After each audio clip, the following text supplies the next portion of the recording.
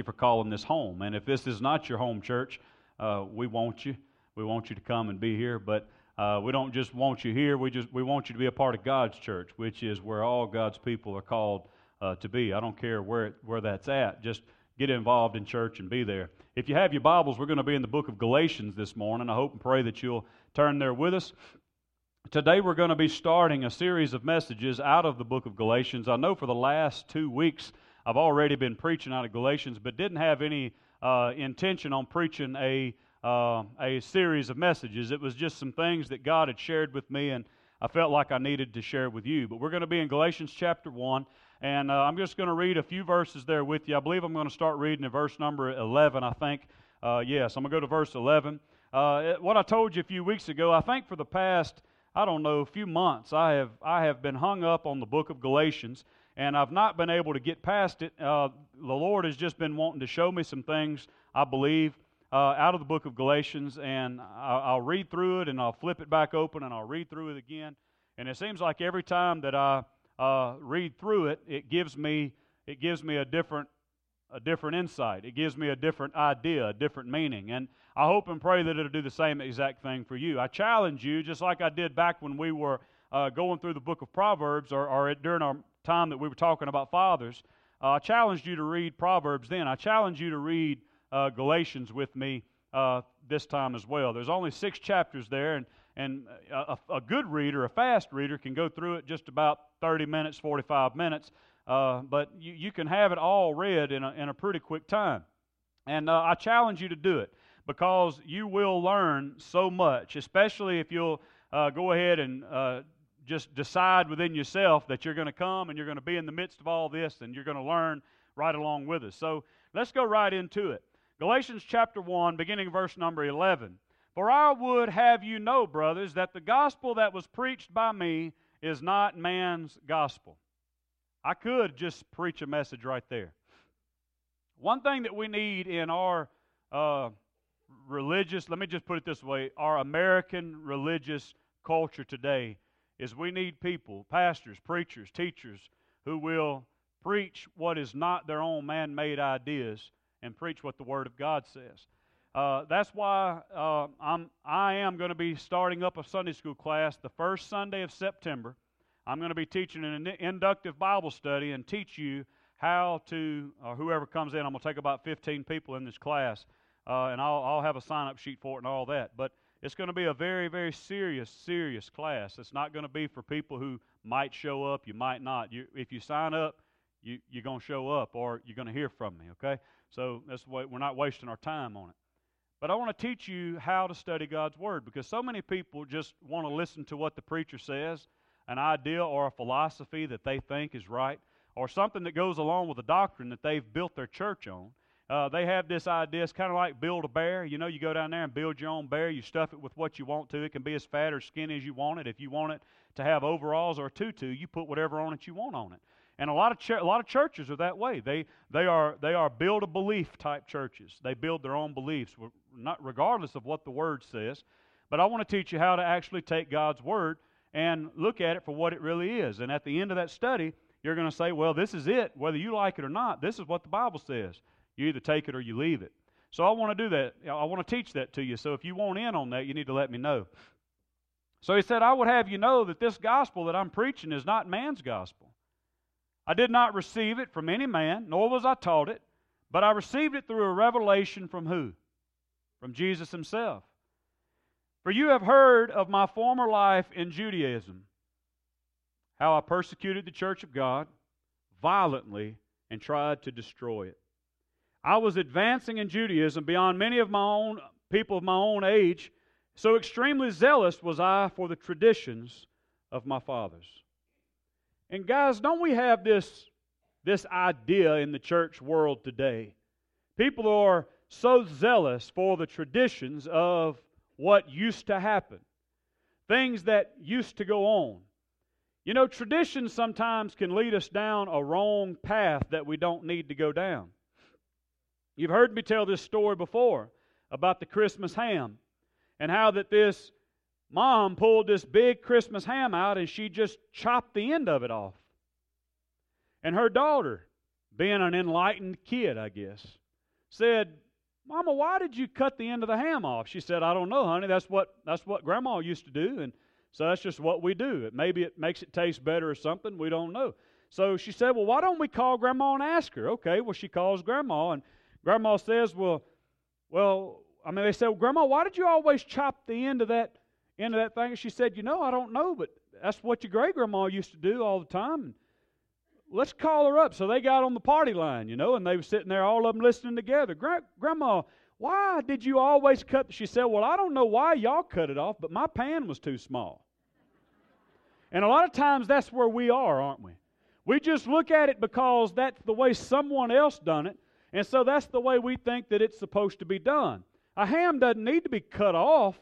We want to eat the entire thing, but if your pan can't fit the ham, make the ham fit the pan, right? So we have to get to this understanding that just because someone else done it doesn't make it right or wrong, but it doesn't mean that that's how it has to be done. You see, we do things a lot different in modern day churches than we used to do years ago. You have screens up here now. Some people despise those things. There's some Sundays we come in here when that technology team back there, that media team back there, they wished we never had these things because they're devil possessed and they never work right, and the sound system doesn't work right, and it'll drive you straight crazy.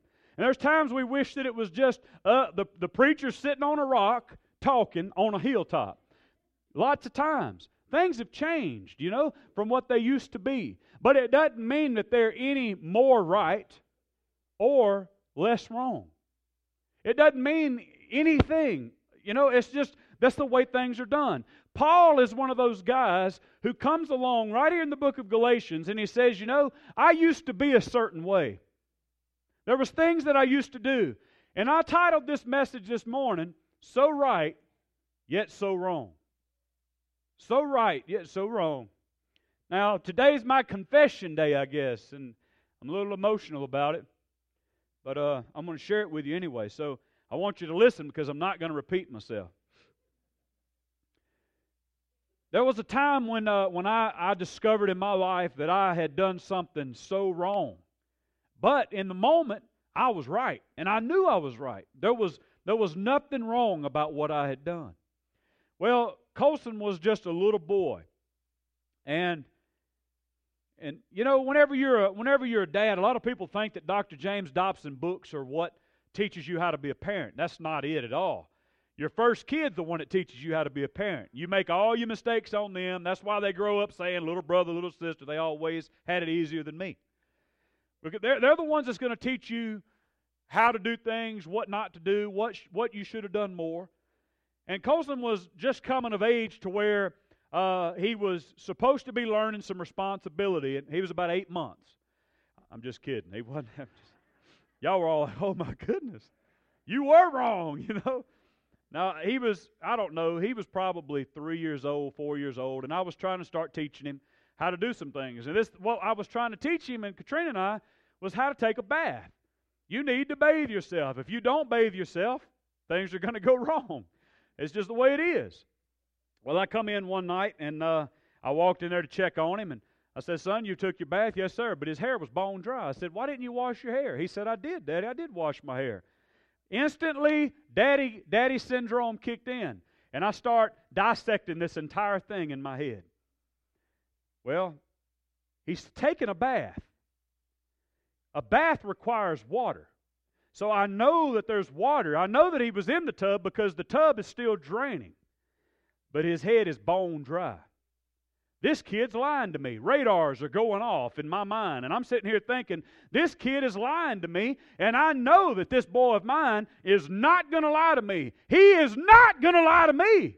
Any of you daddies ever been there? He might lie to somebody else, but he ain't lying to me. I was like Fred Sanford in that moment with Lamont, son, I will take you out of this world. I was really wanting to strangle him. So I looked at my son and I said, son, I'm going to give you one more chance to tell me the truth.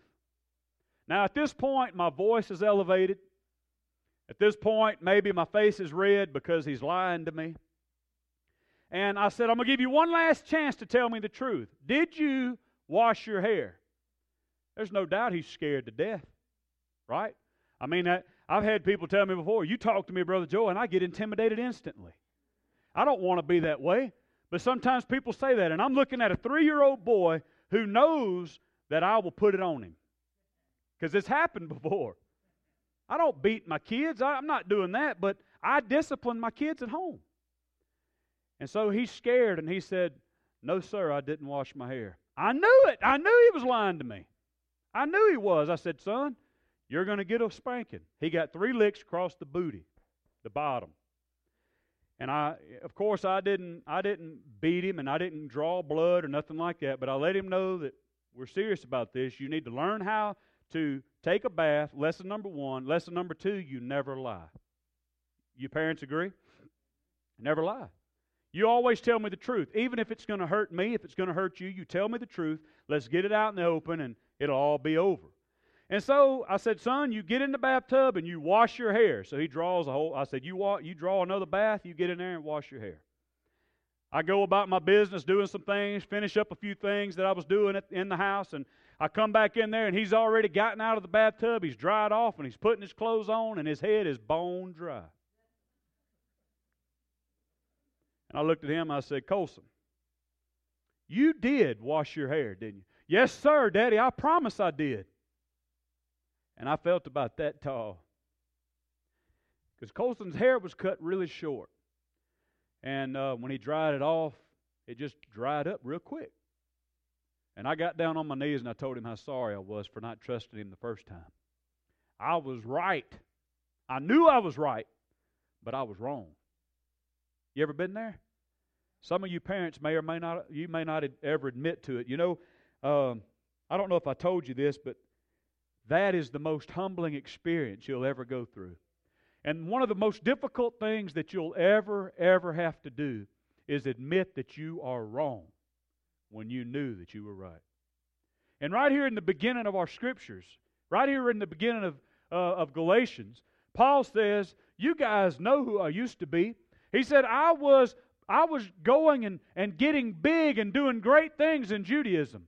I was doing wonderful things there. And I had a lot of things going for me. I was excelling well beyond my contemporaries and the people that were there with me. I was moving on past them and excelling in this religious idea of Judaism. But Paul here is this perfect biblical example of someone who is so right and yet he's so wrong.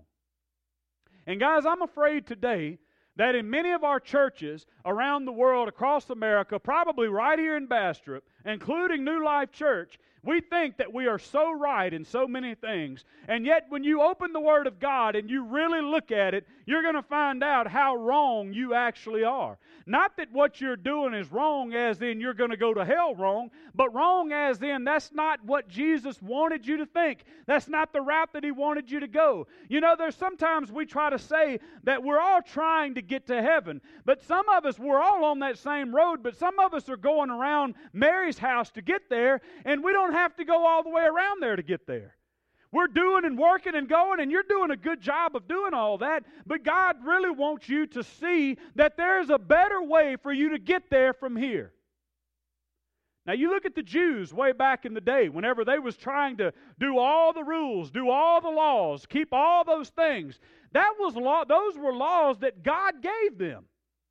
God gave them, said, here's ceremonies, here's the washings, here's the dates you're supposed to keep, here are the 10 Commandments. That right on down the list. God gave them all of those things, and these people were stuck on doing them because they've been doing them since the wilderness wanderings. It's been passed down, traditional. They've been cutting the ham off. Are they going to hell because they cut the ham off? No, they're not. I'm here to tell you today that if you and I would have been living during those days, you and I would have had just as hard of a time accepting Jesus Christ as they did back then. You know how I know that? Because we're here in 2017 and not even hung on those deals, and we still have a hard time accepting Jesus. You're stuck in your ways. I don't want to get up and go to church. I don't have to go to church to be a Christian. You're right, you don't. But yet in the Bible it says that you should not forsake the gathering of yourself together, but yet we do. Is it right? Are you okay with that? I mean, is it fine for you not to go to church, not to support the ministry of God? Is it okay for that? Are you going to go to hell if you don't? Probably not. I'm not judging you, but I'm here to tell you it's not beneficial for you to neglect it. And so here we are looking at Paul's life. He's looking at these people. He was someone who was stuck in Judaism. He was a religious man. He marked every I. He crossed every T. There was nothing in the law that he did not know. He was a man who was by the book. He knew the law. He knew the Word of God because he was a Pharisee. He knew the law.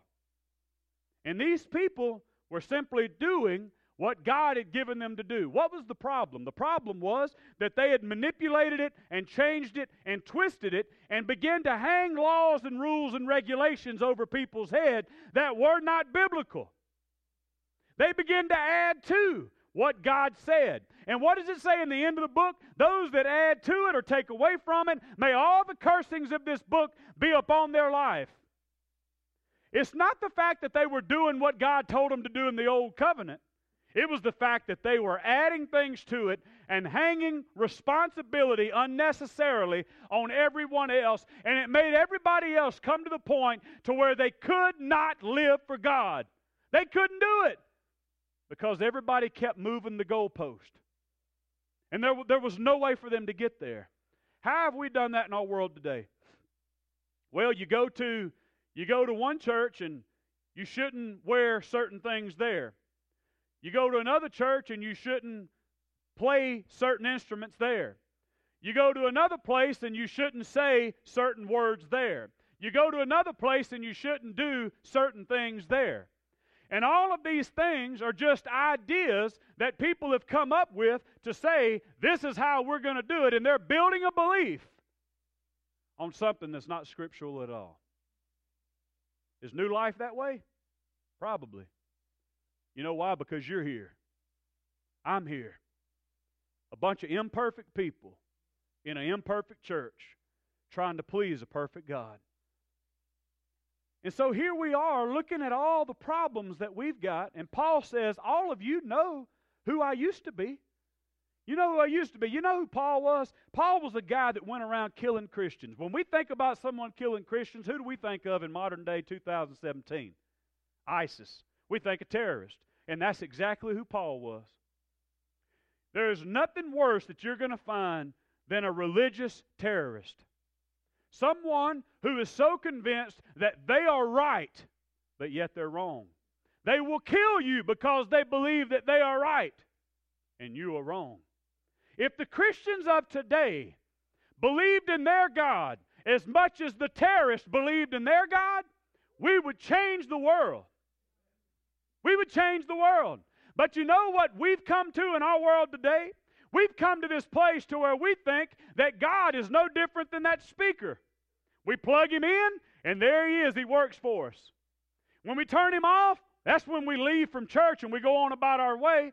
Then it's all over. We don't have to worry about him. We never think about him any further than that. We don't think about him at all. We have this conception in our minds today in the religious world that God is just this being out there who spoke all this stuff into existence for our benefit so that we can do what we want to do, act how we want to act, live our life the way we want to live it, and everything's going to be okay. And we really believe that there will be no consequence nor responsibility, nor will we have to answer to him when that last day comes. Oh, Brother Joey, I don't believe that. You don't? Let's look back at the way we live our lives. Let's look back at it. Is there any responsibility for the way that we do things? Is there any responsibility? Do we believe that there's any consequence for the way that we live our lives? I'm not telling you that you have to live your life afraid and scared and all that. I'm just telling you that there's somebody out there bigger than you. And so often, we think we are so right, and we're really so wrong. Paul's a terrorist. He's a man who's going around killing Christians, thinking that he's doing the right things. And yet God comes to him, Jesus Christ comes to him over in Acts I think it's Acts chapter 22. He goes over there to him, and he begins to tell him that Paul, you're doing the wrong things. You know, Paul, in his previous life, he was this terrorist of the day who was throwing people in jail. But guys, what you have to understand is that he believed that the Christians of that day were destroying the practices and the laws of God. He thought that the Christians were the terrorists. He thought that the Christians were the ones who were stirring up trouble. He didn't realize yet that Jesus came to fulfill the law. He didn't realize that he was still wanting to practice the old law. You see, guys, along the way throughout my Christian journey, I have discovered that in order for me to learn what God wants me to learn, I have to first unlearn what I was taught. I have to unlearn what I was taught.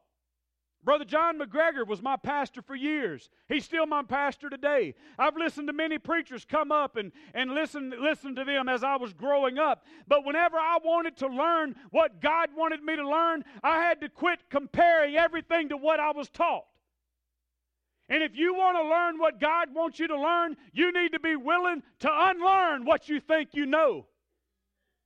We can't begin to look at this word and to shape it and mold it and make it by what some man has taught you.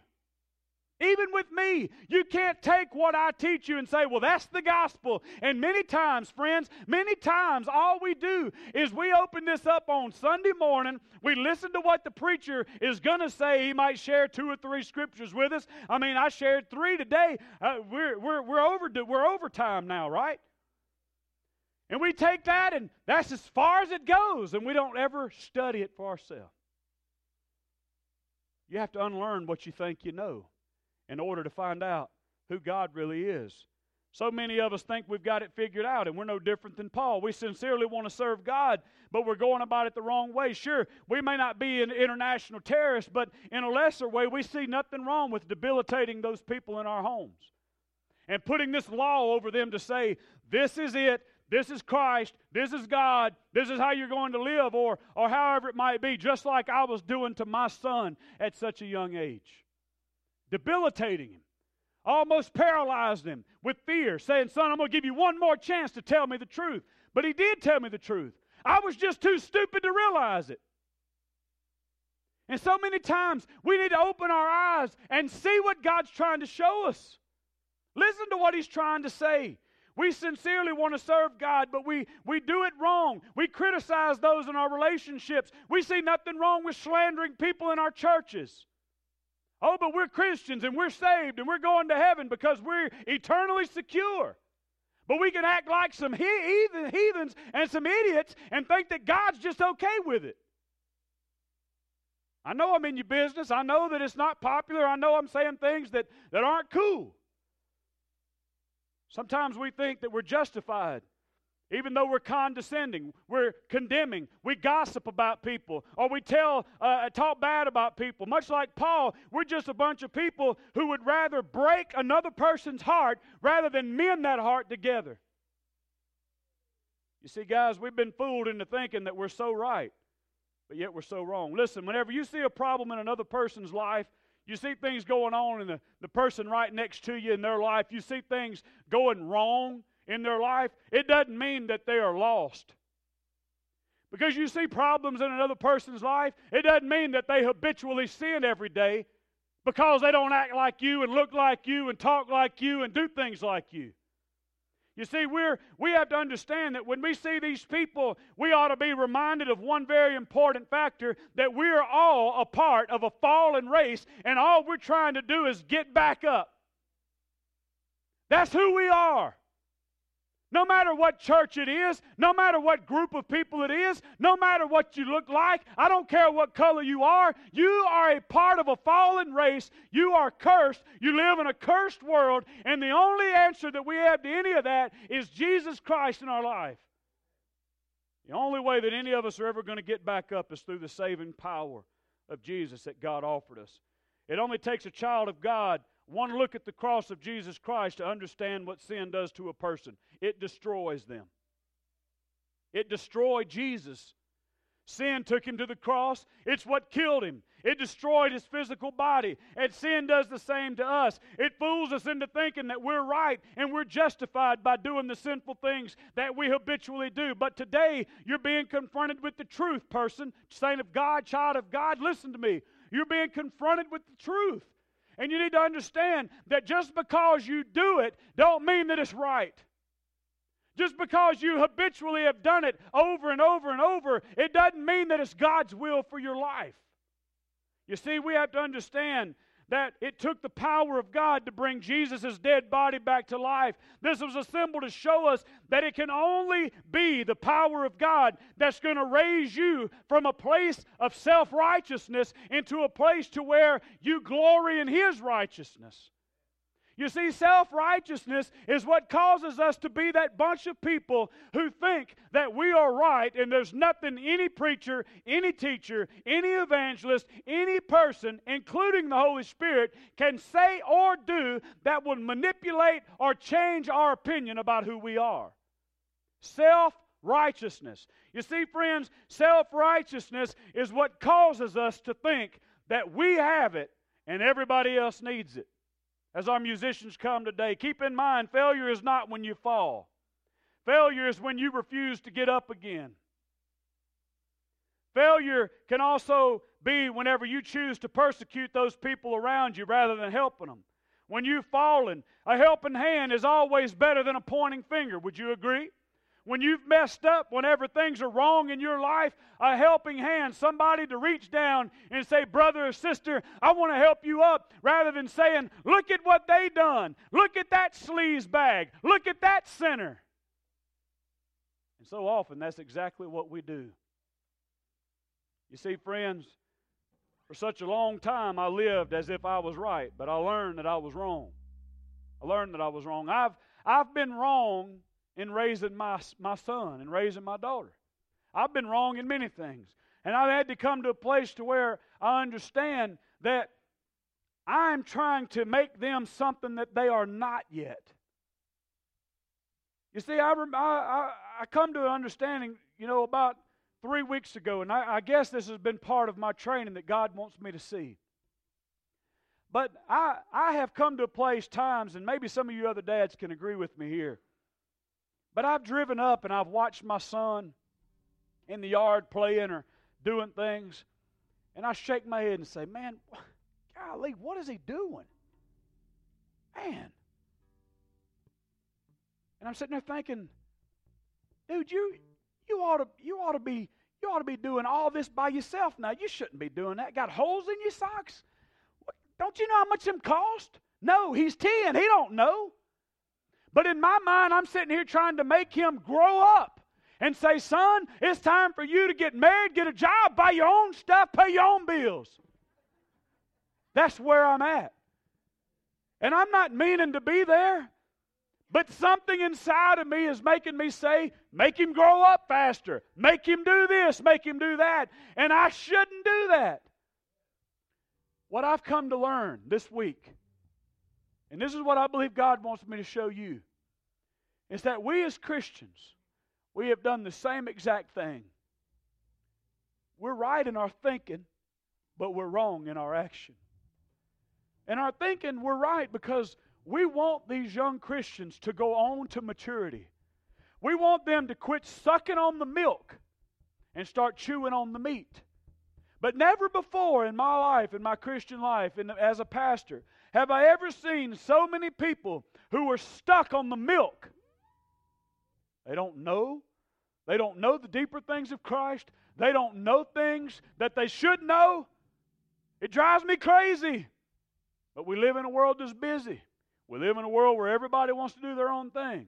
And church is just kind of not necessarily church. Let me back up.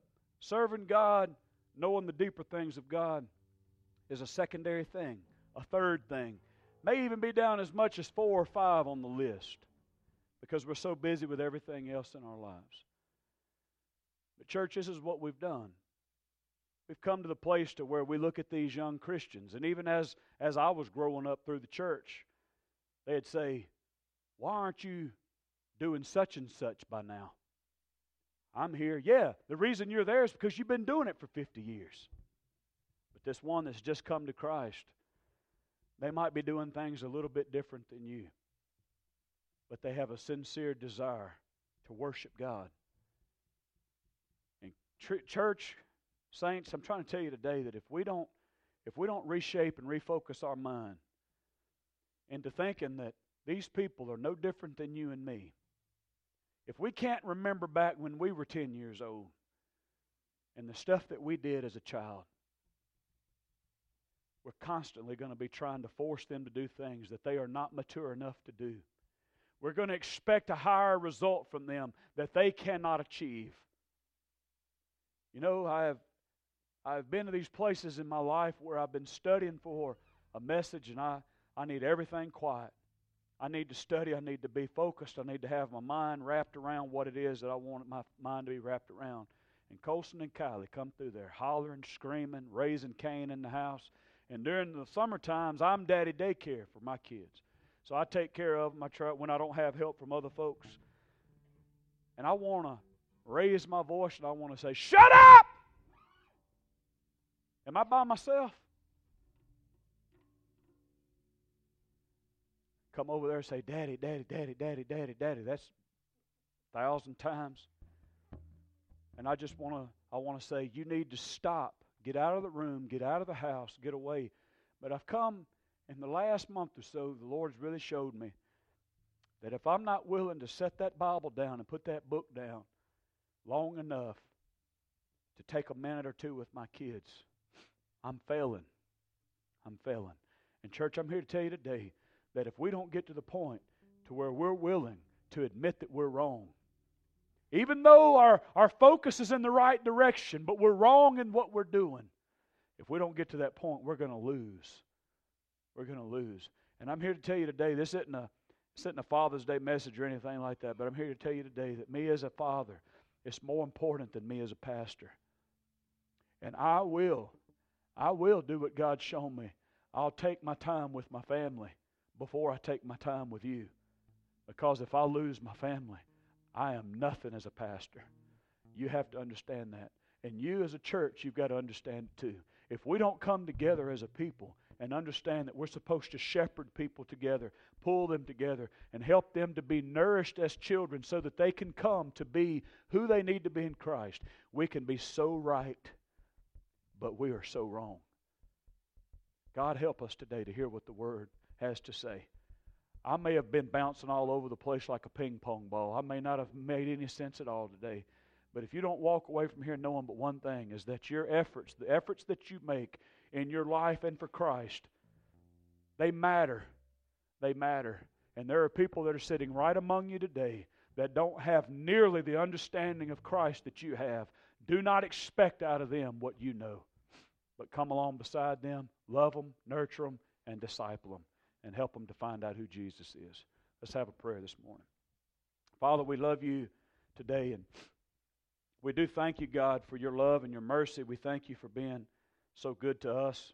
And I'm asking you, Lord, that through this service, God, that people would just come to know who you are, and not who I am or not who this church is, but that they'll come to know who you are. God, I'm asking you that you'll help all of us to realize, Father, that you're big. You're a great big God. And you have the ability to do things that we don't have the ability to do. I'm asking you, Lord, that you will use us this morning in a powerful way. True enough, God, we might be right in the things that we're trying to do, but God, our methods, they might be wrong. We might really have a great intention of serving you, but God, we might be explaining it in the wrong way. I'm praying today, Father, that you'll give us grace and mercy. Help us to realize where we've messed up. Just like I've messed up as a father. I really do want to be the best father that I can possibly be to my son and my daughter. But God, I know there's so many times that I've messed up. And I've messed up in my Christian walk too, but I'm so grateful for the mercy and I'm thankful for the grace. And I'm praying today, Father, that for somebody here today that has not experienced that grace of God, that they would experience it today. In Jesus' name I pray, amen. Let's stand, church. When peace like a river attendeth my way, when sorrows like sea billows roll,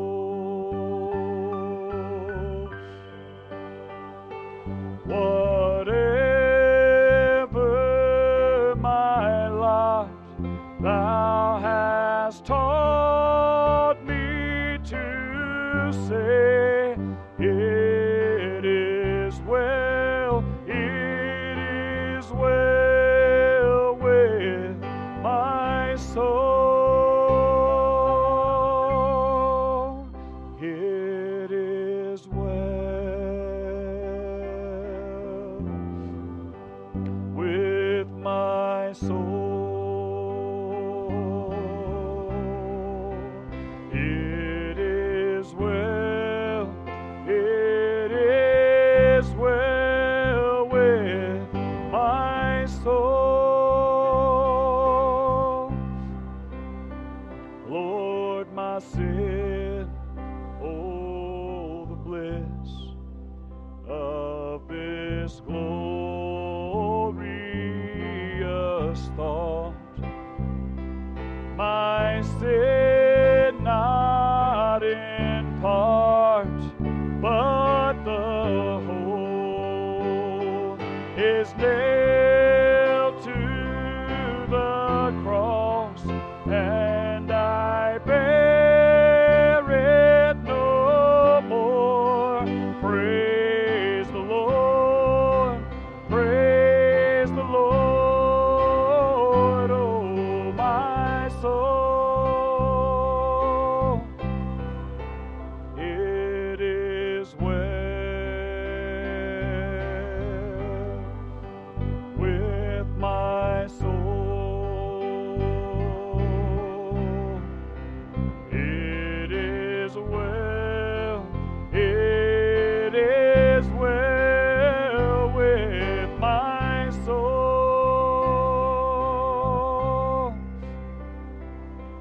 And Lord, haste the day when my faith shall be made sight, when the clouds be rolled back as a scroll.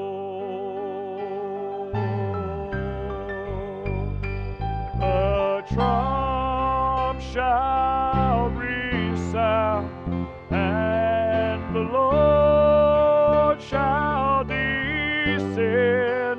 Even so, it is well with my soul.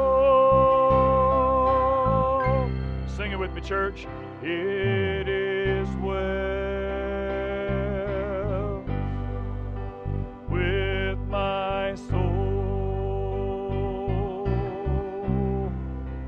It is well, it is well with my soul,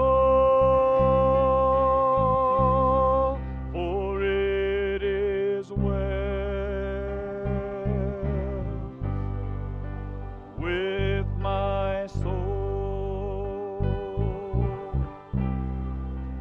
It is well, it is well with my soul,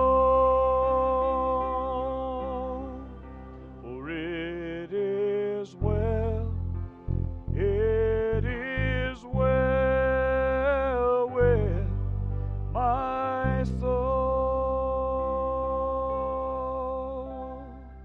Father, we love you so much today, and we thank you, God, for coming to be with us here today. We thank you for the message that has gone forth, Lord, and we just trust the Scripture that says that the Word of God will never come back void, that there will be things that are said and done way beyond today that will still reflect this message and the way that you moved on people's hearts.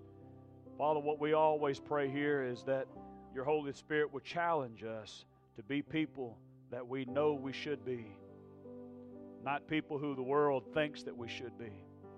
So, Father, please come and help us to see who you want us to be. In Jesus' name we pray.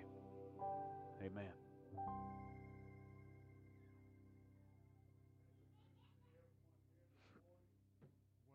Visitors, we thank you for being a part of our day, along with those that are on the internet. I hope and trust that as you leave here today, everything is well with your soul. That as we leave, that we take Jesus with us, that we don't leave him in New Life Building, that he goes with us. Remind you about Tuesday morning prayer meeting again. Also Wednesday night supper is a potluck supper. We want to invite everyone to be here Wednesday night. Okay. Let's have a word of prayer, and then you'll be dismissed. Heavenly Father, again, we thank you for this day. We thank you for this message, Father. And, Lord, as we leave this place, we just ask that you go with each one. Lord, be with them through their week and guide us through each day. For it's these things we'll pray in Christ's name.